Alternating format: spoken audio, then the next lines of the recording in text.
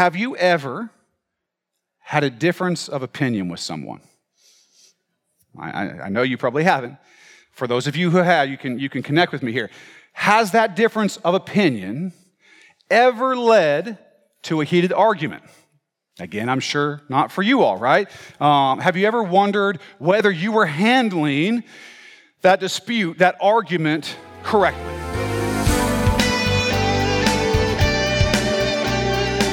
That was Pastor David Robinson from Axe Church in Camas, Washington, and this is Contemplate.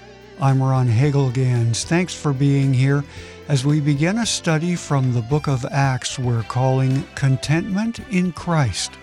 Unfortunately, we all have struggles and conflicts of one kind or another, but how do we handle them in a way that honors God? Well, in these next two podcasts, we're going to find out. We'll begin in the book of Acts, chapter 15, so please get out your Bible as we join Pastor David Robinson with today's podcast, recorded live at Axe Church. I think some people think that the church is a place or supposed to be a place or something where people never get into arguments, that somehow we're all just kind of singing songs and hugging all the time, right? And we do that. We hug and we sing songs, but this is not a conflict-free happy fest all the time, right? There's conflict because of you all, right? And me, right? And so we have disputes from time to time, okay? There are sometimes disputes and conflicts in the church.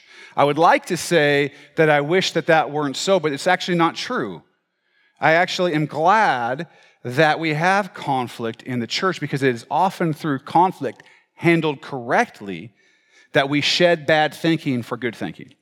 It's often through conflict handled correctly that relationships are made stronger.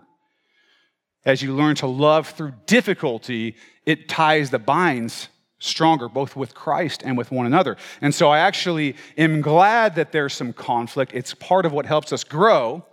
But the question is, how do we handle that conflict? Okay? How do we handle that conflict? That's what matters. We're going to look at the whole chapter of Acts 15, and we're going to see two different conflicts that occurred in the church, okay?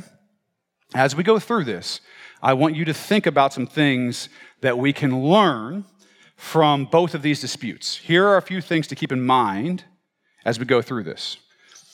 One, there are disputes in the church, okay? There were then, there are now, there will be until Christ comes, okay? And there are several different kinds. There are theological disputes. What I mean by that is disputes about who God is, what He's done, what His plan is for us, what we ought to do, what's morally right and wrong, what the church should be doing. Those kinds of things are theological disputes, okay? We're going to see that in the first part of Acts 15, leading to what's known as a Jerusalem Council, okay? Those are theological disputes. There are personal disputes. You're probably familiar with these, okay? Personal disputes are what we see every time that you have an issue with one of your brothers or sisters in Christ, okay? Then there are strategy disputes, okay? These aren't necessarily theological disputes, and these aren't necessarily personal disputes. The second dispute in Acts 15, we're going to see this between Paul and Barnabas, okay? Ministry strategy. Both, of them trying to say, what do we need to do to build the kingdom and preach the gospel and whatever, and yet there was a dispute about strategy. And so we're going to see that those disputes are things that happen, and we're going to get some descriptive and some prescriptive. We've talked about that, right? Descriptive is telling us what happened, but not necessarily telling us that we ought to do the same thing. And prescriptive are things that we see that happened and that we ought to model for ourselves too. We're going to see a little bit of both here in this chapter, okay? But specifically, we're going to have some prescriptive information about how to handle especially theological disputes, but certain disputes in the church. So let's work through the chapter, and then we'll analyze the content. Let's start with verse 1. It says this, chapter 15, verse 1. And certain men came down from Judea and taught the brethren, unless you are circumcised according to the custom of Moses, you cannot be saved. So, some men came from Judea to Antioch. This is where Paul and Barnabas were. If you can see the map, Judea is at the bottom, and Antioch's at the top. It's about a 300-mile trip. That's where they came, okay? And these guys have come in. They show up and they're teaching and they're saying, you cannot be saved. You cannot be a Christ follower. You cannot be in Christ unless you follow the custom of Moses and get circumcised. For those of you who don't know what circumcision is, ask someone else. I don't have a slide for that, okay? Next verse. All right. It says this, therefore, when Paul and Barnabas had no small dissension and dispute with them, they determined that Paul and Barnabas and certain others of them should go up to Jerusalem to the apostles and elders about this question. Okay. It says that these guys had no small dissension and dispute. If you look at the Greek here, the word here is stasis, okay? It's only used a couple times. And this is not a gentle argument, okay? When we see this word, it refers to an uproar, okay? So it's not a minor disagreement, not over some trivial matter. I'm talking knock down, drag out, humongous, monumental dispute and battle, okay? This was a key theological question. A key theological question. What does it take to be saved? What does it mean to be in Christ? What do you have to do, right? These guys who came from Judea have probably primarily been around Jews and people who were Jewish converts before they became Christians, right? Proselytes, those who actually became Jews. Part of that was getting circumcised, or God-fearers like Cornelius, who were familiar with the law of Moses, who had been to synagogue and that type of thing. These guys down in Judea, that's primarily who they'd seen come to Christ. But now we have these pagan, heathen Gentiles from over here who know nothing about their ways, okay? These Gentile converts would have been highly suspect of circumcision, okay? They did not think highly of people who were circumcised. It's well known. The Jewish philosopher Philo wrote that Jews were often ridiculed because they were circumcised, because of circumcision. In fact, Antiochus Epiphanes made circumcision illegal back in about 160 BC when he was around, and he would actually put circumcised babies and their mothers to death, okay? So Gentiles had not been cool about the circumcision thing. And so when these Jewish guys who have these traditions are looking at what it means to become a Christian, remember, they only have the Old Testament. These guys have the Old Testament. That's what they understand. Now, of course, they have the testimony of Christ, the testimony of the Holy Spirit. We'll get into that in a minute. But as far as Scripture, they have the Old Testament, and they're sort of tied to it. I want to give these guys the benefit of the doubt that they honestly felt that this was what was right, and that they were truly trying to do what was right in trying to get these guys to follow the law of Moses to get circumcised. I don't know if that's true. They may have just been legalists, but I'm going to give them the benefit of the doubt for right now and say they really believed this, and so they were trying to help these folks, but this is a battle between them, okay? Remember, circumcision was a fundamental sign of the covenant between God and his people that were chosen. So for these guys, it's not just like, oh, you just throw that away, okay? All right. For Paul and Barnabas, this is a non-starter, complete non-starter. There was no room for adding anything on the issue of salvation. We are saved by grace through faith in Jesus Christ, period. That's their position, okay? No other additional requirements, least of all, adding back in the Mosaic law, okay? That law which had never led to salvation, but only pointed to Christ. And so this is the deal, though.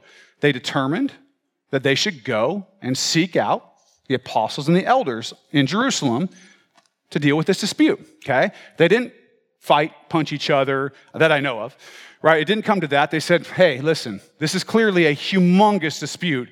Let's go talk to the elders. So let's look at the next verse. Number 3, it says, so being sent on their way by the church, they passed through Phoenicia and Samaria, describing the conversion of the Gentiles, and they caused great joy to all the brethren. So as they're traveling down, They go through these towns in Phoenicia and Samaria. They're Christian churches as they've been built up. Remember, all the Christians had fled from Jerusalem and they started churches and more and more people came to Christ. So they're going down and they're saying, hey, we went on these missionary journeys up in Lystra and Derbe and Iconium and Antioch and all this stuff. And they're telling about the people who have come to know the Lord and they're celebrating. Just like when we come back, either Steve Bragg from the Philippines or when we go to Honduras and we talk about what the Lord is doing, it's a joyful experience. That's what we see happening here, okay? But don't miss this. In order to get this dispute dealt with, they had to take a 300-mile trip.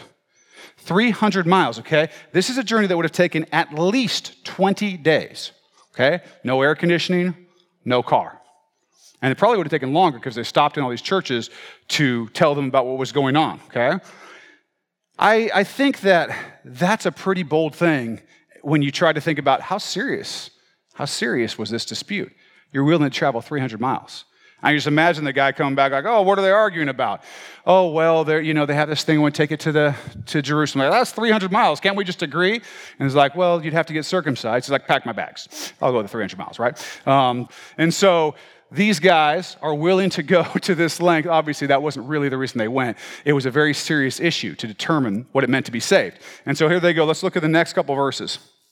All right, this is 4 and 5. And when they had come to Jerusalem, they were received by the church and the apostles and the elders, and they reported all things that God had done with them. But some of the sect of the Pharisees who believed, these were believers, rose up saying, it is necessary to circumcise them and to command them to keep the law of Moses. All right, so first they get there, they get to Jerusalem, and the church welcomes them. They have a party, they hang out, they tell them all about what they've been doing, and as they do that, as they're telling them all that stuff, these folks who are from the sect of the Pharisees but are believers, okay? These are believers.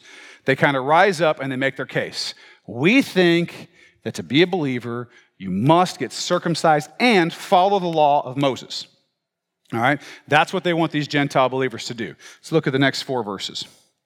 This is 6 through 9. Now the apostles and elders came together to consider this matter.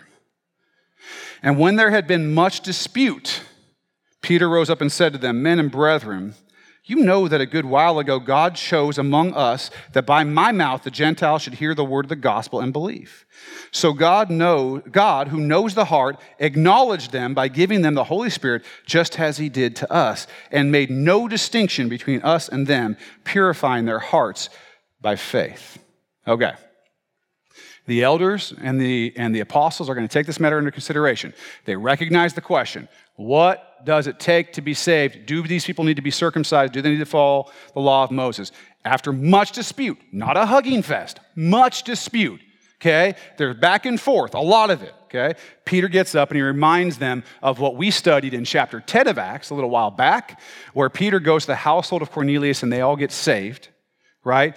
And the Holy Spirit shows a sign. They speak in tongues, glorifying God, as a sign that the Holy Spirit was given to the Gentiles as well as he had been given to the Jews at Pentecost, okay?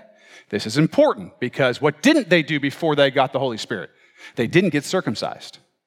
They didn't get circumcised before they got the Holy Spirit, okay? So Peter makes this point that the sign that the Holy Spirit had come upon them, upon the Gentiles with Cornelius, was the same sign that the Holy Spirit had come upon these Jewish Christians at Pentecost, and that God had made no distinction, that he acknowledged that these Gentiles were in Christ just like them, okay? Their hearts were purified through faith in Jesus Christ. All right, let's look at verses 10 and 11. Now, therefore, why do you test God by putting a yoke on the neck of the disciples which neither our fathers nor we were able to bear? But we believe that through the grace of the Lord Jesus Christ, we shall be saved in the same manner as they. All right. Peter's saying, don't test God. Don't test God. Don't burden these Gentiles with something that neither us nor our ancestors, right? Our fathers, none of us have been able to keep the law. That's why Christ had to come. If it was something we could do, let's do it. We can't do it. Now, why are you taking the grace that Christ showed and then trying to put on the Gentiles the yoke, right, around their neck, the burden of trying to keep the law? That's testing God. He capitalizes his point by saying, we believe that we're going to be saved through the grace of Jesus Christ, as opposed to because we kept the law and were circumcised, right? That's his point. They'll be saved by the grace of Jesus Christ. Peter makes his point. He's given his evidence about Cornelius. Now, next verse, Paul and Barnabas give evidence in support of what Peter just said. All right, it says this, then all the multitude kept silent and listened to Barnabas and Paul declaring how many miracles and wonders God had worked through them among the Gentiles. Okay, follow the argument. Peter makes his argument. Here's what we saw the Holy Spirit do at Pentecost. Here's what we saw the Holy Spirit do among the Gentiles. It was the same and there was no circumcision involved in it. Now Paul and Barnabas say, we've gone to all these uncircumcised pagans and God is working. He's at work. The Holy Spirit's doing all this stuff. Right? That's the next piece of testimony. All right? Now, verses 13 through 19 say this. And after they had become silent, James, this is the brother of Christ, answered saying, the half-brother, of course, men and brethren, listen to me. Simon, which is Peter, okay, same person. Simon has declared how God at the first visited the Gentiles to take out of them a people for his name. And with this, the words of the prophets agree, just as it is written, after this I will return and will rebuild the tabernacle of David, which has fallen down. I will rebuild its ruins and I will set it up, so that the rest of mankind may seek the Lord, even all the Gentiles who are called by my name, says the Lord who does all these things. Known to God from eternity are all his works. Therefore, I judge that we should not trouble those from among the Gentiles who are turning to God. Okay. This is important. James is piling on to this argument that's being made. Remember, there was lots of discussion. Peter stands up and says, this is what happened. Paul and Barnabas say, this is what happened. Now James comes and says, you've heard this. Now, here's the thing. It's consistent with Scripture. Scripture says the son of David, right? We're talking about David here, and the Gentiles are going to come through that. And that's what we've seen happen. And so this scripture is consistent with this testimony, all of which suggests that a further burden than faith in Christ and his grace is not necessary. Okay? That's his thing. That's what he's saying.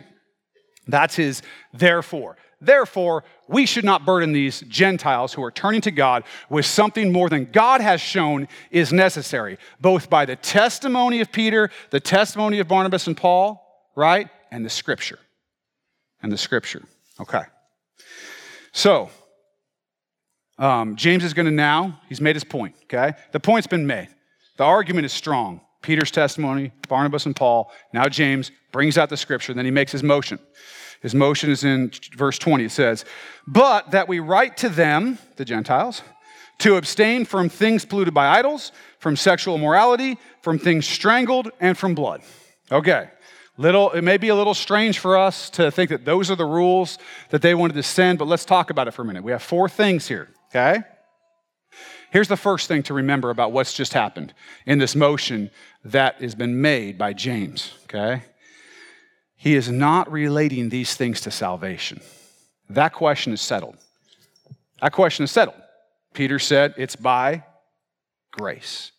That's done. Now what he's doing is he's saying, obviously we're telling them they don't have to get circumcised, but let's give them some instructions on how to live. What was circumcision about? Separating people unto God, a covenant, right? Now he's saying, let's at least show them how to live separate from the pagans that they're around. So all 4 of these things are actually related to idolatry and the pagan idol worship practices that were going on. Let's look through them, okay? The first one just says, don't do anything. Don't deal with anything polluted by idols, okay? That's a catch-all. Stay away from anything polluted by idols. Then we get more specific, sexual immorality. Now, you may think, what does that have to do with idols? Well, here's the deal. There were all kinds of illicit sexual practices that were going on in the pagan world related to the worship of idols. Okay, they would go to the temples. I'm not going to get into all of it. It was sexually immoral. So that's that. Now, it also meant more than that. It also meant sexual morality, any kind of sexual activity outside of marriage. Okay, the word porneia, the Greek word porneia, was used, and that's a catch-all for anything mental, physical, that happens sexually that is outside of marriage. Okay, so he's saying, yes, the sexuality as to the idols, but also there was a lot of sexuality, sexual immorality that was going on in the pagan world. He wanted them to stay away from all of that because it would separate them if they wouldn't take part in those practices, okay? Now, the next thing that they talk about, the last two, is this. It's strangled or choked animals and blood. Now, these are both connected to the way that sacrifices were prepared for pagan idols, okay? And they considered this to be a demonic practice, that these things are basically prepared for demons. And so they said, stay away from that stuff. Stay away from these things. These are polluted by idols. So all of these things that they're talking about are connected to how these people were to live, to be separated from, clearly separated from those around them so that it was clear they were in Christ. They were not things that were given for salvation. Believe in Jesus and do these things and you'll be saved. That wasn't the point. That wasn't the point. It was stay away from these practices because in their cultural moment at that time, these practices, by not doing these things, they would have separated themselves from those who did. And they were evil practices, right? So next verse, 15:21. For Moses has had throughout many generations those who preach him in every city, being read in the synagogues every Sabbath. Okay. There's no question here, by the way, about whether the law, the scripture, right, is valuable. Okay, there's no question about that. The principles that we understand by studying scripture, that we understand the law as a mirror pointing us, showing us who we are and drawing us to Christ, this is all important. All of these things are important. But of course, the law by itself is not leading anyone to salvation without Christ. And he's saying, look, Moses has got his people every single Sabbath in every single city. They're talking about Moses and the law, okay? That's not going away. We want to talk about grace through faith, right? That's what he's saying. All right. Let's read verses 22 through 29. Then it pleased the apostles and elders with the whole church to send chosen men of their own company to Antioch with Paul and Barnabas, namely Judas, who was also named Barsabbas, and Silas, leading men among the brethren. They wrote this letter by them, the apostles, the elders, and the brethren. To the brethren who are of the Gentiles in Antioch, Syria, and Cilicia, greetings. Since we have heard that some who went out from us have troubled you with words, unsettling your souls, saying you must be circumcised and keep the law, to whom we gave no such commandment. Oops. They weren't supposed to be up there doing that. It seemed good to us, being assembled with one accord, to send chosen men to you with our beloved Barnabas and Paul, men who have risked their lives for the name of our Lord Jesus Christ. We have therefore sent Judas and Silas, who will also report the same things by word of mouth, for it seemed good to the Holy Spirit and to us to lay upon you no greater burden than these necessary things. Okay? Seemed good to the Holy Spirit. In other words, they're saying, this is that testimony that you heard. The Holy Spirit showed that wasn't necessary. And so they agreed with the Holy Spirit, which is a good thing to do. That you abstain from things offered to idols, from blood, from things strangled, or from sexual immorality. If you keep yourselves from these, you will do well. Farewell. All right. So here's this letter. It's prepared. It's going to go to the Gentile believers. That's who it's written to. So that their minds can be eased about these things that they've been taught about the Jewish law and circumcision and so on. So 300 miles back to Antioch, right, with this news. And we'll look at verses 30 and 31. It says this, so when they were sent off, they came to Antioch, and when they had gathered the multitude together, they delivered the letter. When they had read it, they rejoiced over its encouragement. All right, so they get the church together, the whole church, and they're pretty happy about what this says. Remember, these people are wondering, because there's this big dispute, are we going to have to get circumcised and follow all these laws?